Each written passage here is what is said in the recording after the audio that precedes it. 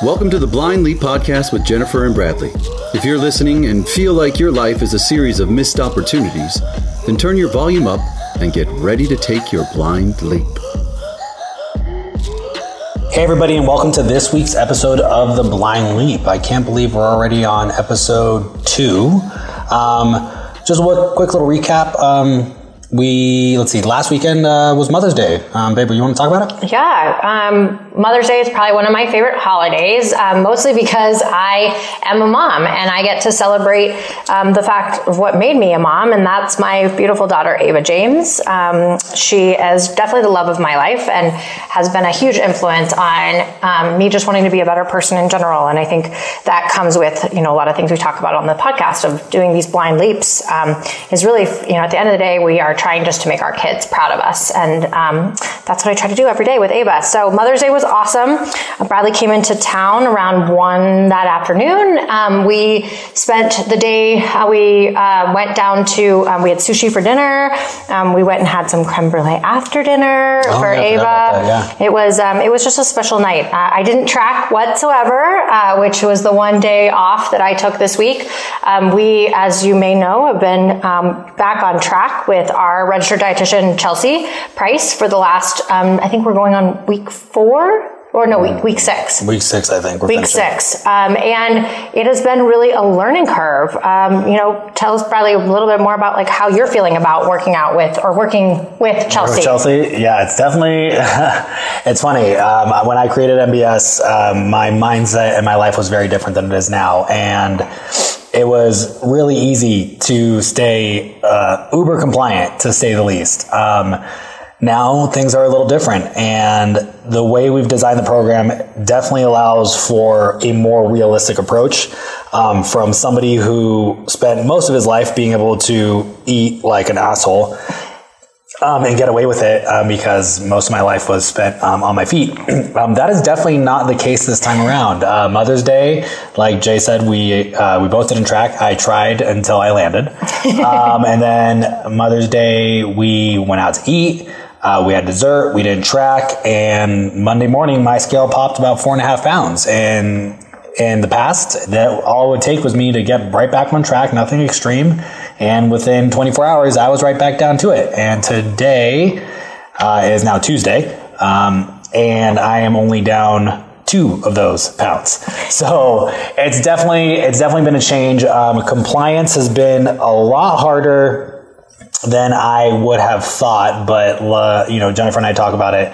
Our standards that we keep ourselves at are a little unreasonable sometimes. So we've definitely had to learn to give ourselves some grace. One of the things that we talk about with members all the time is non-scale victories. And for me personally, I just got a pair of swim trunks that I ordered for Memorial Day weekend in Hawaii, and I'm usually a medium. And I tried them on, and they might as well have fallen off of me. They didn't fit my waist. So the non-scale victories are definitely there, but it has been a lot more challenging, a little more eye-opening to see what it's like on the other side when you're not acting like a robot. So yeah, I would agree with that 100%. And it has been, the scale has been probably the biggest challenge for me.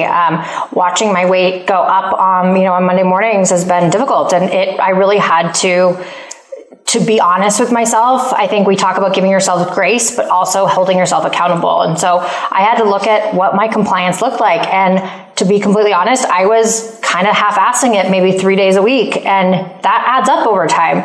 You think that you can, be really good for 4 days and then take 3 days completely off. And our completely off is probably a little farther than most people sometimes. So we had to rein it in. And one of the ways that we did that was we created kind of almost like a bet between the 2 of us.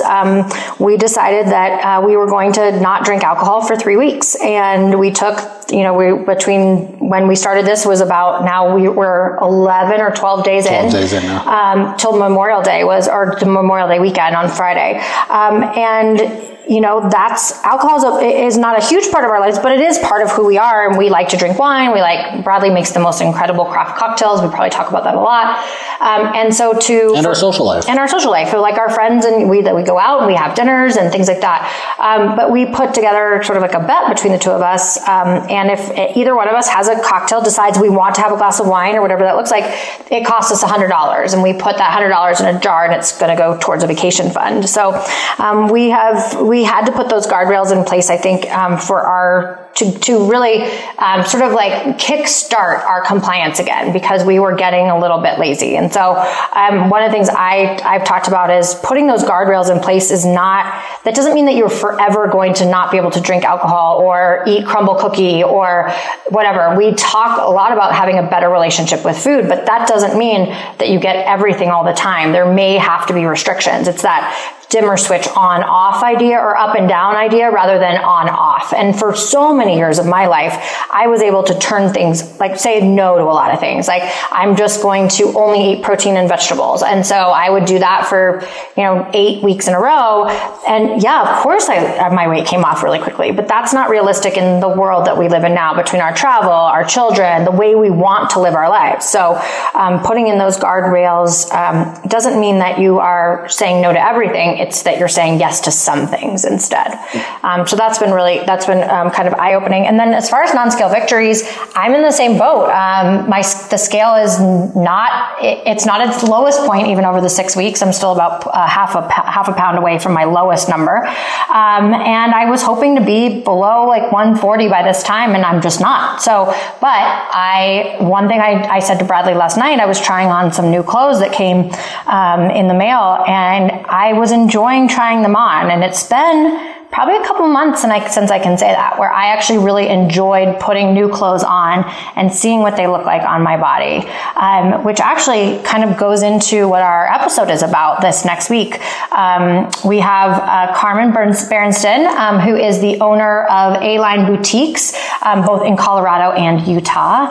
And she talks about how clothing really can create confidence in women. And that's one of the reasons why she loves what she does at A-Line. Is that she's actually turned a fashion boutique into a women's empowerment movement. And I really love that idea. And I know for a fact that when I feel good in clothes, when I'm feeling good trying on clothes, that really, that resonates in the way that I carry myself as a woman in general. So, and Karmen's also a mom. So this seems like a really good, episode to have right after Mother's Day.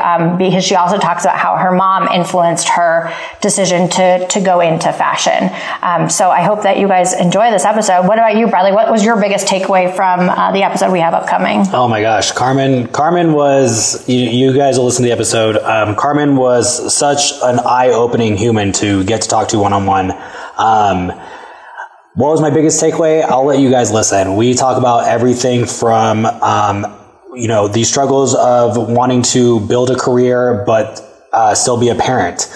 The struggles of relationships and how we seek out partnerships, and a very, very relevant do and don't when seeking out somebody. And we talk a lot about sex and orgasms. There's a lot of orgasm talk. A lot of orgasm masturbation. Talk. This is going to be an episode that you're going to laugh, you're going to enjoy. If please don't have your little kids in the car. Make sure the kiddos are not there. Gentlemen that are listening to this, do not skip this episode.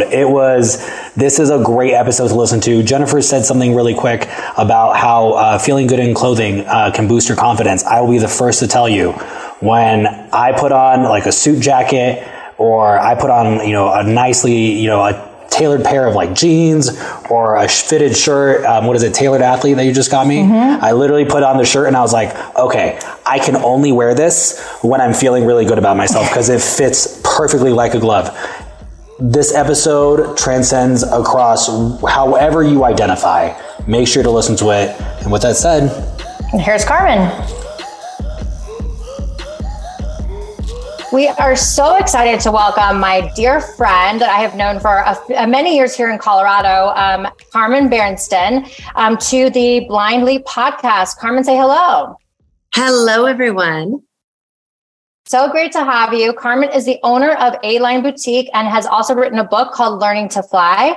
Today, we're going to talk to Karmen a little bit more about the blind leaps that she's taken in her career, in her personal life, look forward to learning a little bit more about you, Karmen, and finding out, kind of how everything came to be, how you left your life in kind of technology and things like that and moved into something very, very different, something that both of us have experienced as well. So tell us a little bit more about you and how everything started with A-Line and go from there. Oh my goodness. Well, first of all, thanks for having me. It's such an honor. I love it. And yes, I have taken many blind leaps in my life. The first one actually, as I was a biochem major, right? So I went to school and I had a full ride academic scholarship. I was supposed to be their poster child doctor and I took a blind leap. And the day of the MCAT, 3 years later with a 3.98 GPA and working my heart off, right? I didn't show up for the MCAT. I took a blind leap and I did not show up for the MCAT purposely. And I didn't tell anyone that I wasn't going to because I knew everyone would talk me out of it, right? And so I just didn't show up. And then about 2 hours until before it was done, I walked into the director of the department's office and he's like, "Why are you here? Why aren't you taking it? Are you sick? Well, we're scheduled." And I said, "I'm not taking the MCAT." And he's like, "What do you mean? We paid for you. We paid." I go, No. I got a scholarship. You said I have to keep a 3.9 GPA or higher. And I have a 3.98. I've gotten 1 B plus in, and I think it was something in chemistry, quantitative or physics, oh my God, I don't even know, 30 years ago now, but, and I said, but I don't want to be a doctor. And then he softened and he said, "Why?" And I said, "Well, because I want to make money." And he's like, "Well, wait a minute, you're going to be a doctor." I said, "No, I was smart enough to get undergrad paid for. I'm not now, it's in another caliber and I'm not going to get my med school paid for. And then I'm going to have residency and then I'm going to have all this debt and I'm going to want to be a mom and have babies. And it's just, I'm not going to start making real money for a number of years. And then I'm going to have real debt." And I said, "But I can start my own practice and hire doctors and make more money." And he's like, "You're serious?" I said, "I'm dead serious." And that was my first blind leap. And so That's crazy. Like, I can't even imagine, like, at that young of an age to say, kind of F it to what was expected of you. And in a pretty, like, I was also, I thought I was going to be pre-med as well. I went to Emory University. I took a blind leap too and decided I was going to be an econ major because my dad wanted the doctor in the family and all of that. And it wasn't sticking and I wanted to be in business. So, and at a young age, that's really hard to do, especially when you have that much pressure on you to follow the path you're supposed to. Right. To follow the path you're supposed to. Right. So, but if that path, I think that's one of the truths that I live by now. If that path is not bright and light and soulful and, and inspiring you every day, right? It's what you should do. Right. I don't think you should stay on that path. I just don't. The supposed to's, like, if you're supposed to do something, it's probably not necessarily what you should be doing. And Karmen, you said something.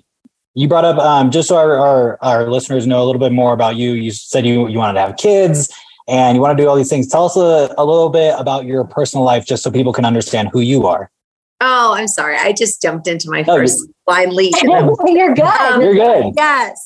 So I own A-Line. So A-Line is a company and we have 3 arms of A-Line. We have A-Line Boutique, A-Line Stories, and A-Line Adventures. And A-Line is a women's empowerment company. I mean, I love helping people live fully alive. And that can happen by someone who's kind of lost themselves coming in and getting styled and walking out of the dressing room and feeling powerful, seen, sexy, sophisticated, whatever that is, right? They want to feel and having that effortless experience through having true stylists, professional stylists who do that for you, right?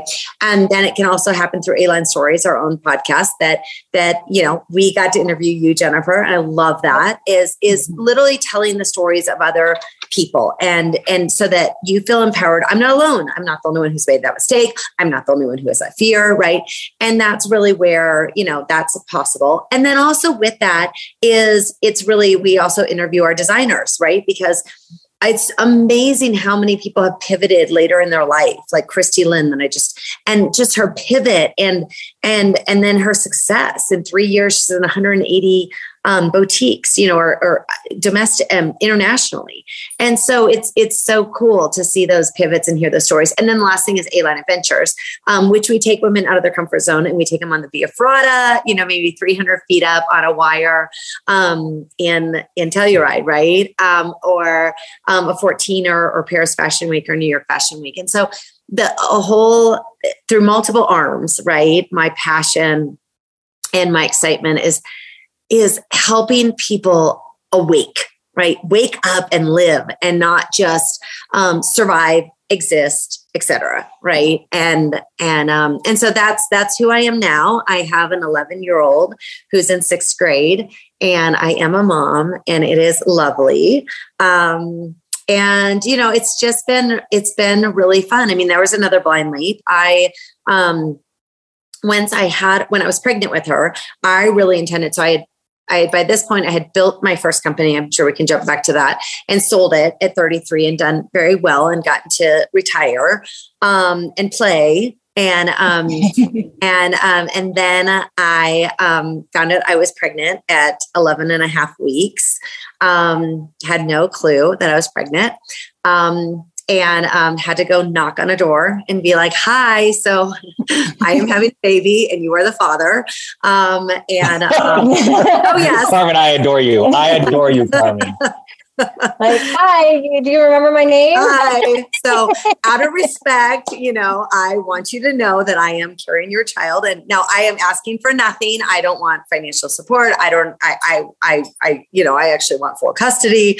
I just, out of respect, I want to let you know that this, baby is because of your sperm. And, Now, fast forward, it's fantastic. Brian is in her life, and he is family, and he is fabulous. And I do have sole custody, but he is family. He loves on her. I kind of sometimes say it's like that uncle or that grandparent or that whatever who just adores and loves and spoils, and and she knows him and loves him, and it's dad, and it's beautiful, and it's a modern day family. So it's fantastic. But yes, I did. But with that is I also went to Leap. I really thought I have worked so hard and I've wanted a child for so long. So I was like, I am going to quit. I had my second company at the time. And with my right-hand person, I literally said to her, I said, so I want to offer you the opportunity to buy me out. Like I am going to quit. I am going to be a stay-home mom. this is what I wanted. Right. And I was home for maybe 8 weeks. And I was like, I'm going to lose my mind. Right. I can't imagine you as a stay-at-home mom. I tried to be a stay-at-home mom too. And it just didn't stick at all. Like I am not supposed to be caged as an animal that way. Now, some people, they love it. That's what their passion is. That's not for me. And that's, I think, a really brave thing for women to say, because some women, that's all they want. That's really what they want to do, is to be a stay-at-home mom. I couldn't do that. And I had so much guilt around the fact that I had the ability to, but I didn't want to.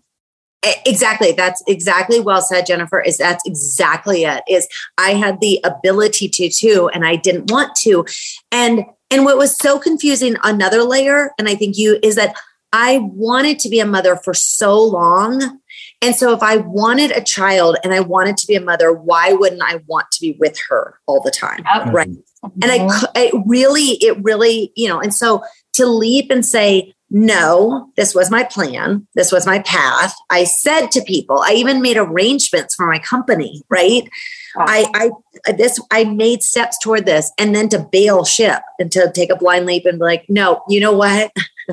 And that's really also, it was a little bit, but I kind of went back, but then I had some freedom. And that's when A-Line came along. That's when I bought A-Line, because I was like, well, guess what? It's not working for me. I can't be a stay-at-home mom. So I need something else. So let's go acquire this, one location boutique from two quintessential boutique owners who had a great eye, who loved going to market, who did the buy, and but yet didn't run it like a business, right? And I really wanted that white glove, full service, easy button And so I was like, okay, well, they're going to, they were closing their doors. So for those who don't know, I walked into shop there and they were about to start liquidating. And I said, well, instead of you do this, why don't I just acquire you? And we made it happen in like 10 days. And so wow.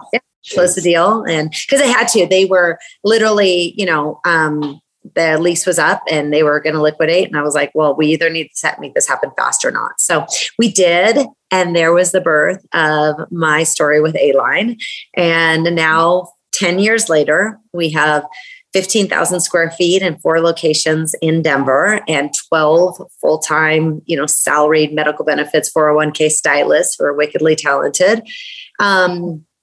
And then we are opening our first out-of-state location in Salt Lake City later this fall. So I am actively working on that build out and everything there. So Karmen, you went from biomedical to technology to fashion. I know you have fashion was a passion of yours that came from maybe your mom a little bit. Can you tell us a little bit about how, I know that she's on your bags and things like that. Was that something that kind of always stuck in the back of your head, or how did you decide fashion is such a big leap from where you were before? It is. And, it definitely, though, Jen, you put it together. I mean, I grew up with a mother who knew the power of style. And I'll say it like that. We by no means had any means to have any nice things. So she understood the power of showing up, and says dressing for the job that you want, not the job that you have. Right. And and I watched her transform. I watched her even she was a single mom. And I remember, when I was 9 and 10 and 11, her transforming from cooking dinner or whatever to running upstairs and coming down and looking like a bombshell. Right. And I'm like, whoa, hello, mother. Right. Right. But she was fierce and powerful and sexy, not slutty, sexy. And I was like, wow, okay, that's the power of, an outfit and your hair done and just that whole styling. Right. And I watched that and I knew that. But I was a tomboy. I was just like my daughter. I mean, you could not get me in the shower or bath to save my life. I literally was like, why? I'm just going to get dirty again. I hated bathing. I mean, I was disgusting. I also if you told me something doesn't match, I'm like, I have pants and a top on. What's the point? I mean, I literally, I was not the Barbie doll. You could not put me in a pageant to save your life. Right. I mean, I was the antithesis of everything you think of is high now, what I own as a high fashion. Right. And so so I've really always known the power of styling, right, from her. And then also in my first company, so GB Synergy, I started at 26. At 28 years old, I was presenting to Tyco Healthcare, who's now Covidien, W. L. Gore, C.R. Bart. I mean, $80 billion companies, right? I mean, the Fortune 50s. I mean, and I knew I needed to walk into that executive room with CFOs and CTOs and CIOs looking 35, not 28. Mm-hmm. And I knew that, and I used clothes. Now, I also knew that my proposal, my pitch, right, needed to be well prepared and well spoken and intelligent and value add. But I knew I wouldn't even get there if they didn't take me seriously. And so I really invested in some pieces that gave me that power and that confidence, right, to walk in there going, I am a badass. I don't even have to open my mouth. And then once I do, watch out, world, right? And so yeah, it's so true. And I think that that's a hard thing for, I would say, men in general to understand, is that a woman really does get a lot of, not self-worth necessarily, because that's not what it is, but you do feel almost like you're putting on armor when you do get your hair done, your makeup done, you put the clothes on. And we talk a lot about with our members that when they start to feel like when they look in the mirror, they don't like the person they're seeing in the mirror anymore. They can't fit in their clothes anymore. How defeating that can really be. And so we try to help them find that better relationship with themselves. But I feel like you also do that through the power of clothing.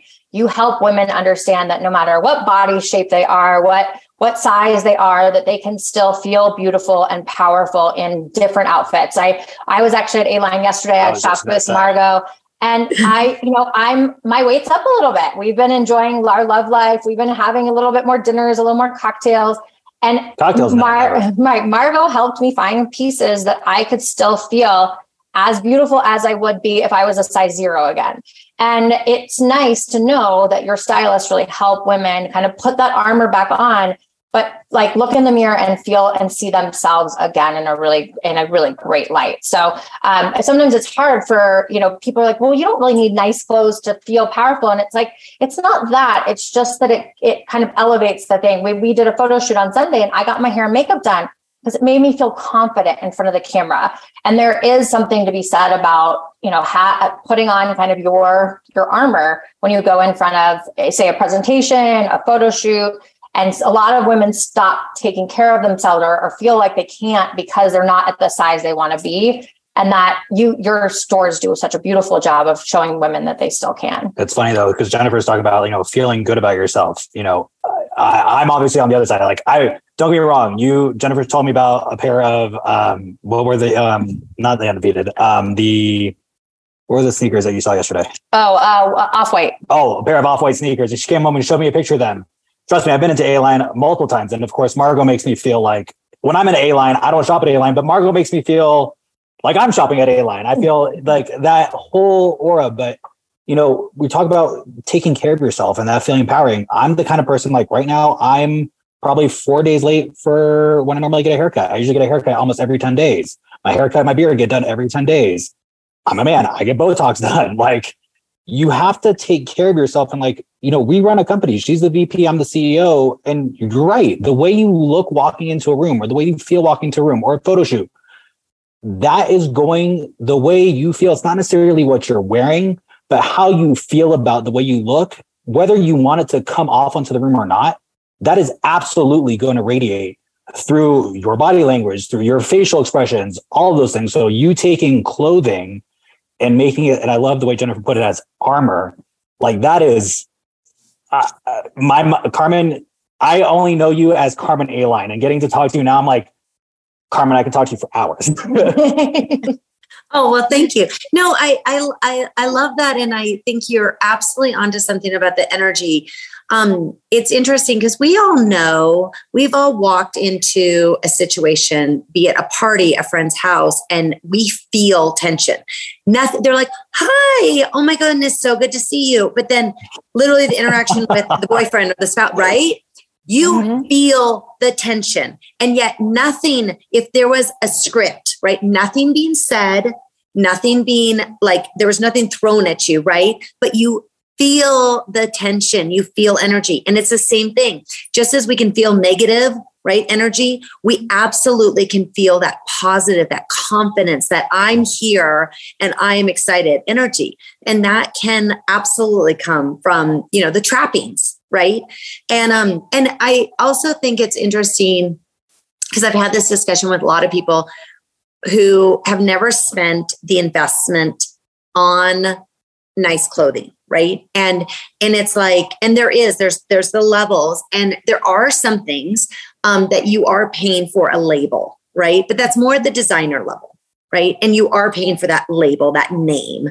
But then at our level, it's really interesting because you take this DMN blazer or Legence blazer or an ALC blazer. Right.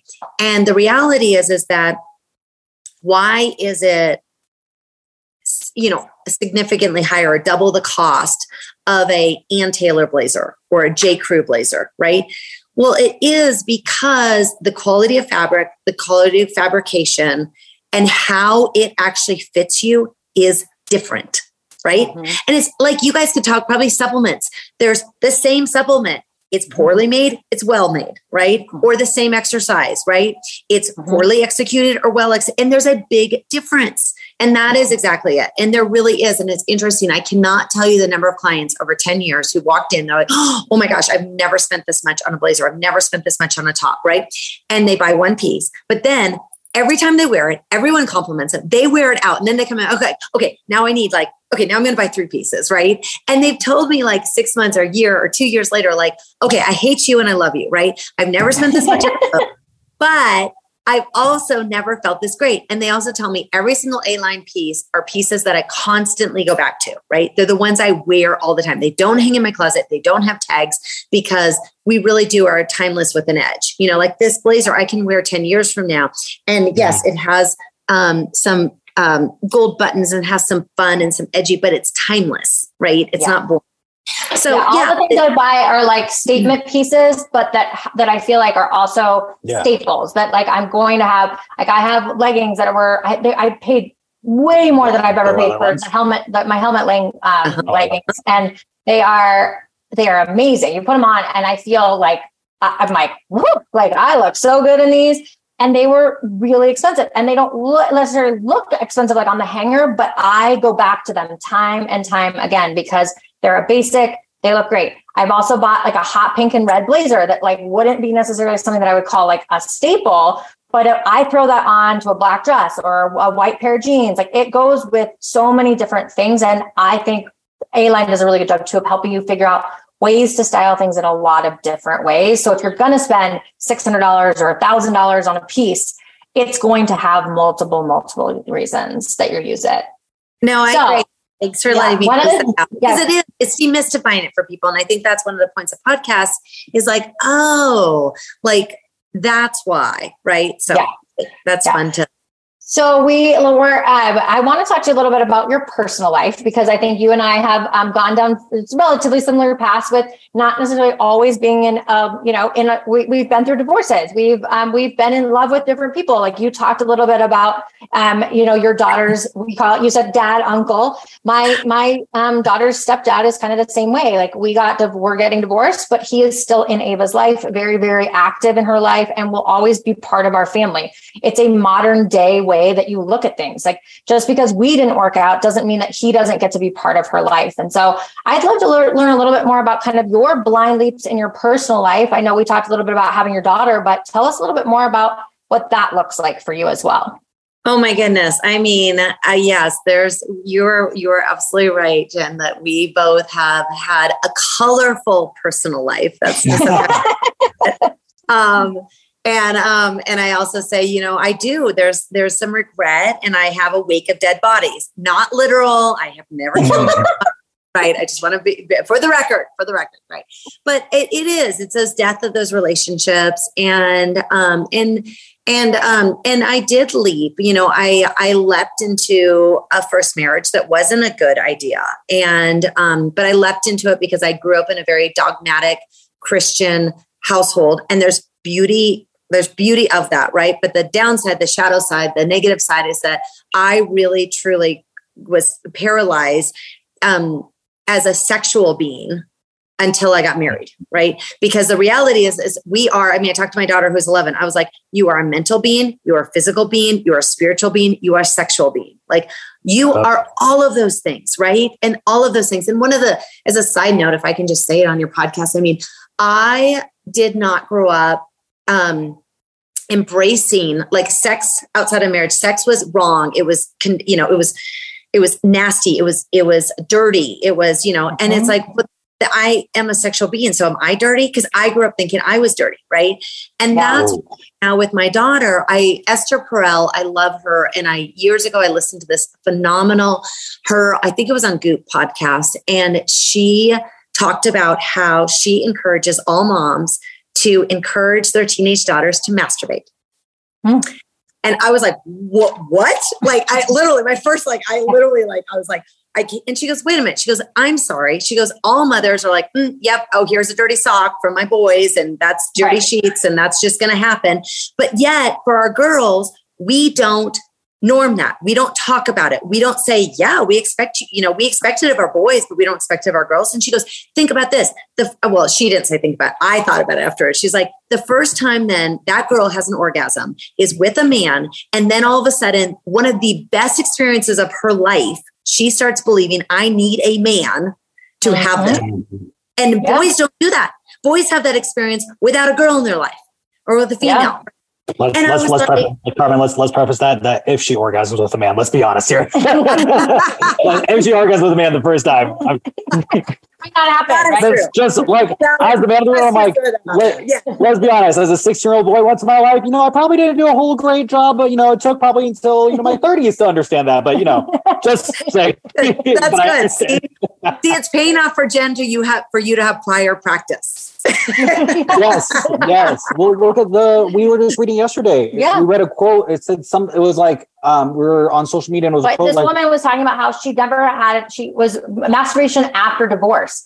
And how, like, when she was with her husband, she thought that was the only way that she could have an orgasm was in her marriage. And then she got divorced and she started to figure that out on her own because otherwise she was getting no pleasure. And all of a sudden she had this amazing orgasm by herself. And she was like, she squirted, to be clear. She squirted, to be clear.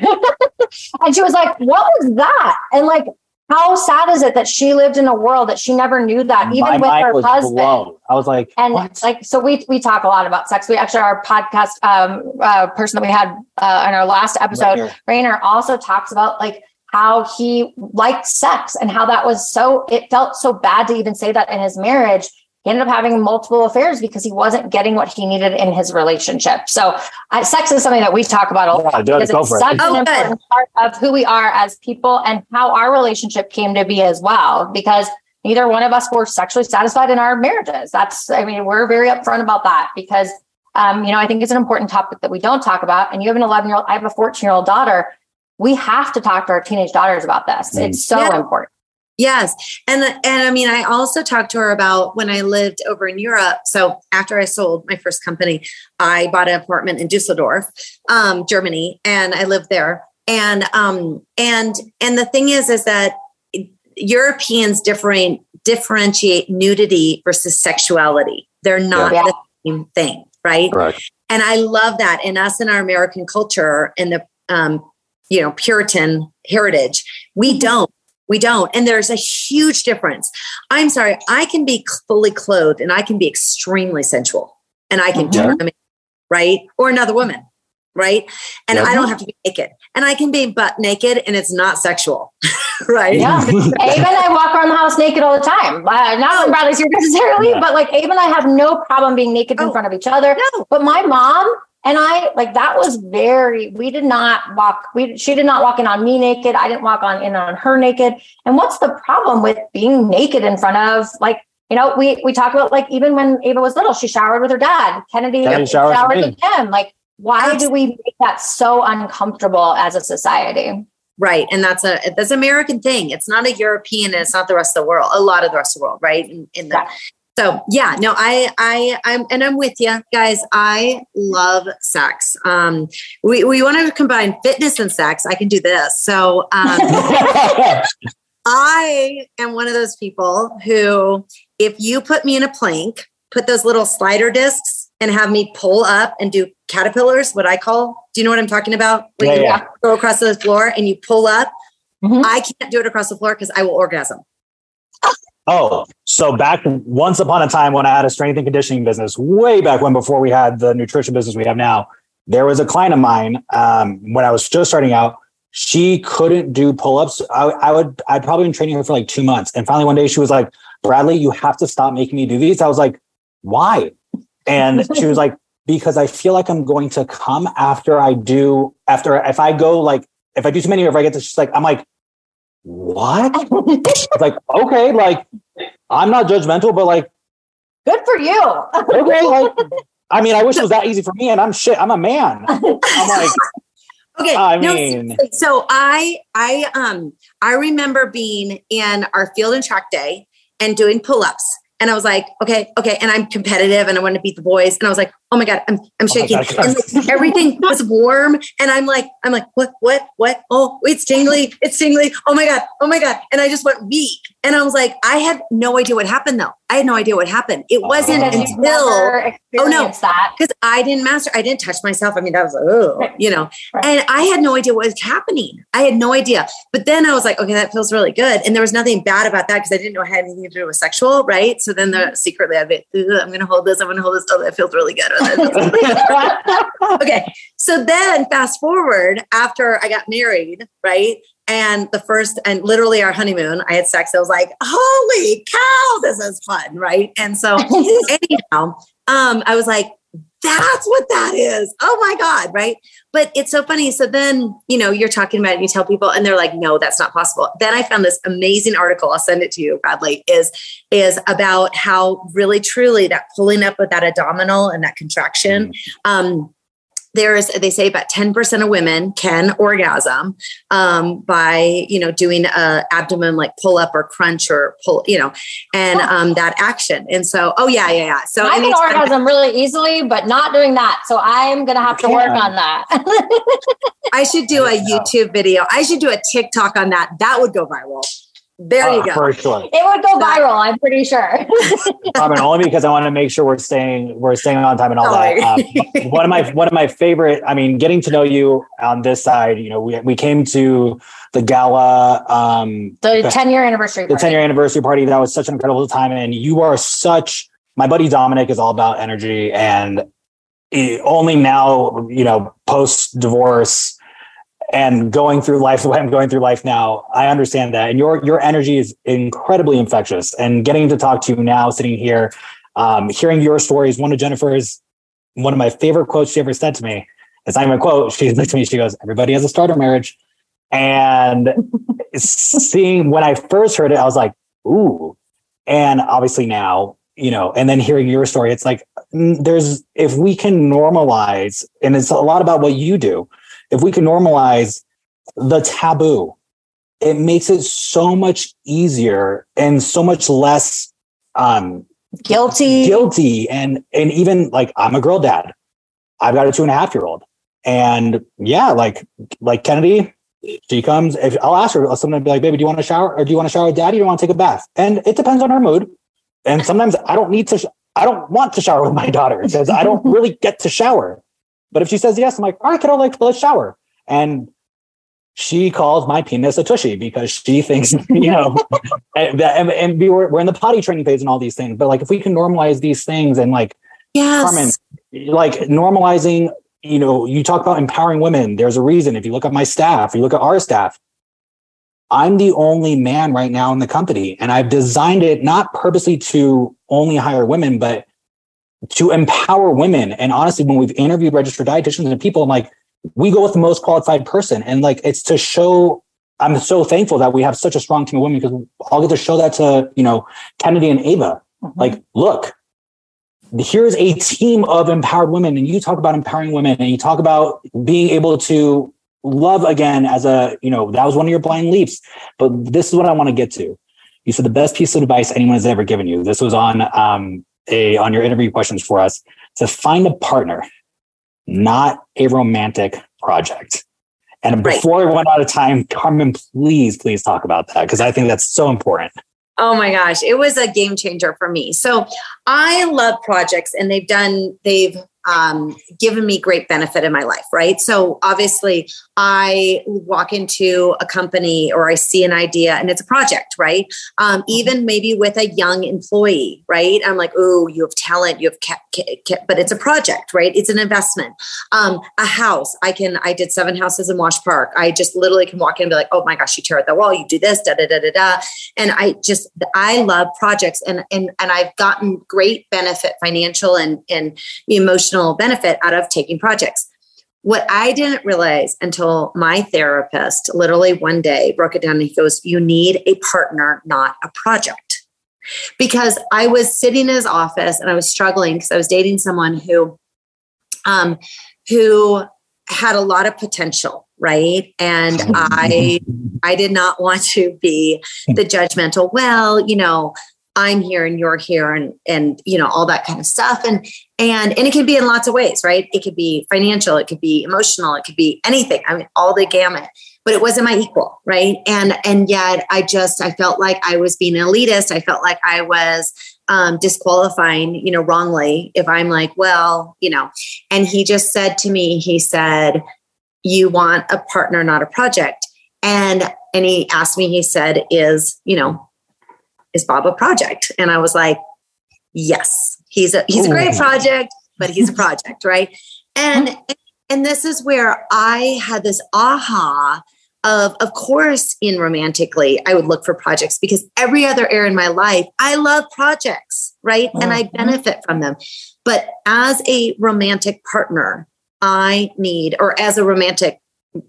partner, right? And so, and that just means, that equal. And it's not that Brandon and I, my boyfriend / life partner, we live together and raise my daughter together now. And it's not that he and I are equal on all different levels, right? His vocabulary and intellect, intelligence, like book intelligence. I mean, he laughs at me. He's like, wait, how many, what's the country? What's that country? Where is that located? Like, I mean, I'm literally like, are you smarter than a fifth grader? I'm not. Okay, let's just right. If you ask me any of those questions, he's like, how do you not know this? And I'm like, but he remembers everything. I mean, he is so book smart and also worldly smart, right? Where now on the flip side, I am emotionally intelligent. Like I read Brené Brown, I read Glennon Doyle, I'm reading Insight by Tasha. I'm always constantly reading about energy and heart and leadership and all that kind of stuff. And so I can outdo him a million times over. Like I asked him, how are you feeling today? And he goes like, I went to the gym. I'm like, no. Didn't ask you That's what you did, not how you feel. Yeah. That used to be me. Oh yeah. But it's so cool because he's excited about how I, as his partner, right, am helping him evolve in that area. And then he's also helping me, like, actually, it is important to know that is and or have context of world news or whatever, right? And also with my daughter, like actually use the right vocabulary word. I mean, and there are things, and it is this balance. And so we are partners, right? Yeah. In different ways. We're not equal in every single way, but we are equals. And I really do have a partner. So yes. I think if every strong woman, and I guess man, but I'm just can talk from my side, is, and especially those go-getters, those driven, if you can ask yourself, is he or is she, a partner or a project, you will save yourself. I would have saved myself so many years of disappointment, investment, heartache, exhaustion, right? If I would just have said, are you a partner or are you a project? Committed relationships. So we are constantly partners on so many different levels. But one of the things I think that partnership brings to the table is safety. And in a safe relationship, you, because you feel like you are being heard, you're being supported, you're not being worked on, or you're not working on them. You are actually supporting and working together. And somebody posted on a post I did yesterday that, healing comes from safety in relationships. Mm-hmm. And we definitely have healed so much of the pain that we've come from. And one of the things that you talked about is learning from failure. And you said any decision made out of fear always leads to pain and drama versus a decision to move towards something versus away from something. So tell us a little bit about that as we wrap up. This will be kind of our last thing that we talk about, like learning from failure. What does that look like for you? Oh, I think when sitting in it, right? We've all done things. We're just like, we just literally are like, we wish we could erase it, right? We wish we could go back, and it might be that stupid thing of that comment out of our mouth, or how we cut someone off, or a big decision, right? Or how we treated our children, right? And immediately it's like, that was awful, yuck, ugly. I want to hide it and I want to move on, right? And I think a powerful differentiator of learning out of failure is being brave enough to feel it to its full extent, to sit in it for a second and to say, not just what did I do wrong, but why does this feel so awful, right? Because then what's powerful is, it's not just the action, but if you sit in it, you start to see very quickly why you did it. The thing beneath the thing, right? So it's not the action anymore. It's literally, wow, I have an insecurity here, or I feel this, or I don't feel like I'm enough, right? And then once you identify that thing beneath the thing, you don't make that same mistake again over, right? Mm-hmm. And so it's like, I say, it's kind of like when we were kids and we held that beach ball down in the water and we worked so hard, we're so hard. And that's how we're getting our own weaknesses, right? We hide them and just hold it up. Just let it, when it pops up the next time and it's ugly, hold it. Be brave enough to hold it and to say, what's in there? What is this? Right. And then it pops and it goes away. And then you don't have to work on holding it down. So you're not exhausted anymore. Right. You're free. That's a great analogy. Yeah. Well, thank you, Karmen, so much for being our guest today. It is, we could talk to you for hours upon hours. You have done so much. Our lives are so parallel. I love so many of the different things that you talk about. I love that you're empowering women. That's something that I'm really strongly behind as well. That's one of the reasons why we have the company that we have. And so just thank you again for being our guest. Any last pieces of advice? Tell us where we can find you on social media. Plug everything. Plug everything, Karmen. Okay, plug away. Okay, Karmen Berentsen. So it's Karmen with a K, Karmen, and then Berentsen. And that's, you can literally find me if you don't do Instagram or Facebook, they're both there, but LinkedIn for those professionals. I'm also on that. So find me there, find me anywhere. And then also just A-Line, and it's a-online.com. So that is where you can find A-Line Boutique, A-Line Stories, A-Line Adventures. And then on our own podcast, you can go to A-Line Stories, and find us there. And I so appreciate you guys, giving me a chance to talk about sex. Oh my God. I love this. I can't wait to, for the rest of my team to be like, learn about. You talked about sex. Like, okay, so you can have orgasms. Oh yeah, Brandon, my boyfriend, says it's so cute because I'll text him sometime. I'm in the gym doing a plank. Ha ha ha. And he's like, oh my God, I wish I was now, there. any of the people who see you at the gym doing planks, they're going to be like, is Karmen having orgasms over there? No, I kind of shake and then I drop and I just wait. Karmen, thank you so much. Honestly, it was such a pleasure to get to know this side of you. If you guys are in Denver, go check out A-Line Boutique. Make sure you stop into the Cherry Creeks location. Say hi to Margot from us. Like I said, I go in there with Jennifer, and even I feel like royalty when I walk in there. It's truly an unbelievable experience. Make sure you go listen to Karmen's podcast. Her energy is absolutely infectious. Karmen, again, thank you so much, and I'm sure we'll see you at A-Line. Thank you. Okay, well, that was a lot of fun. Oh, Karmen, thank you so much for your very honest episode. It was so fun to have you on. And if you guys haven't heard that many conversations about orgasms recently, wow.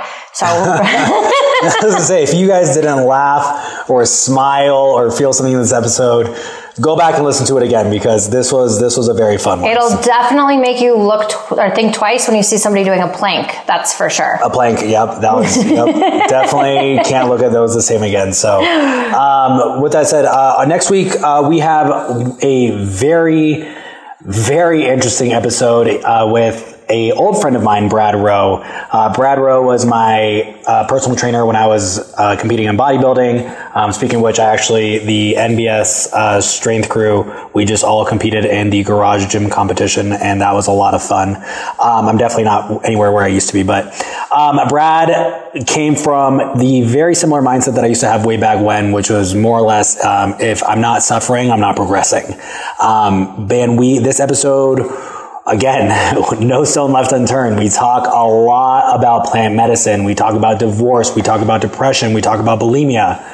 So make sure you subscribe and listen to next week's episode. And as always, I'm going to leave you with a little something, but Jay, do you have anything to say first? Yeah, the other thing I would just say, you talked about Nutrition Builds Strength, and the strength chat. We also just hit 1,000 members. I think we're actually at almost 1,100 now in Nutrition Built Strength. 2 months in? Yeah, 2 months in, our free Facebook group. So if you're not a member, please make sure to join. We would love to have you. We share a lot of free tips, tricks. You can get your free macro assessment there. You can ask our registered dietitians questions. It's just a really great supportive group for both nutrition and fitness. We also just have a lot of fun in that group. Yeah, it's a lot of trash talking. So yeah. So we would love for you to be a part of it. I loved having Brad. I didn't know Brad prior to the conversation that we had. I've known him just sort of through Bradley. We actually have some mutual friends, though. Sort of ironically, my personal trainer knows Brad and kind of that crew. So weird that we have that 6 degrees of separation. And the plant medicine conversation and the depression and the bulimia, to hear it from a man's perspective, because I think a lot of times women, the All-American douchebag. bad. But when we have, most of the times when we talk about bulimia, we talk about mental health, therapy, things like that, it tends to lean a little bit more towards women. So it's really great to hear a man share his experience of going through divorce, going through some really big struggles that he's had. So I hope that everybody listens because it's a wonderful episode. And with that said, I'll leave you guys with my one little piece to take away from this episode as always. Karmen said something really, really relevant about not finding a project and a partner.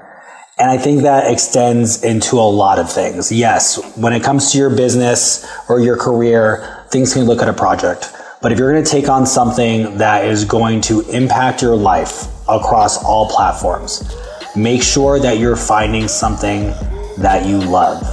Don't make it just a project. Make it something that you can connect with. Make it something that you're passionate about. Don't make it something that you are going to learn to resent one day. With that said, we hope you enjoyed this episode and we'll see you next week.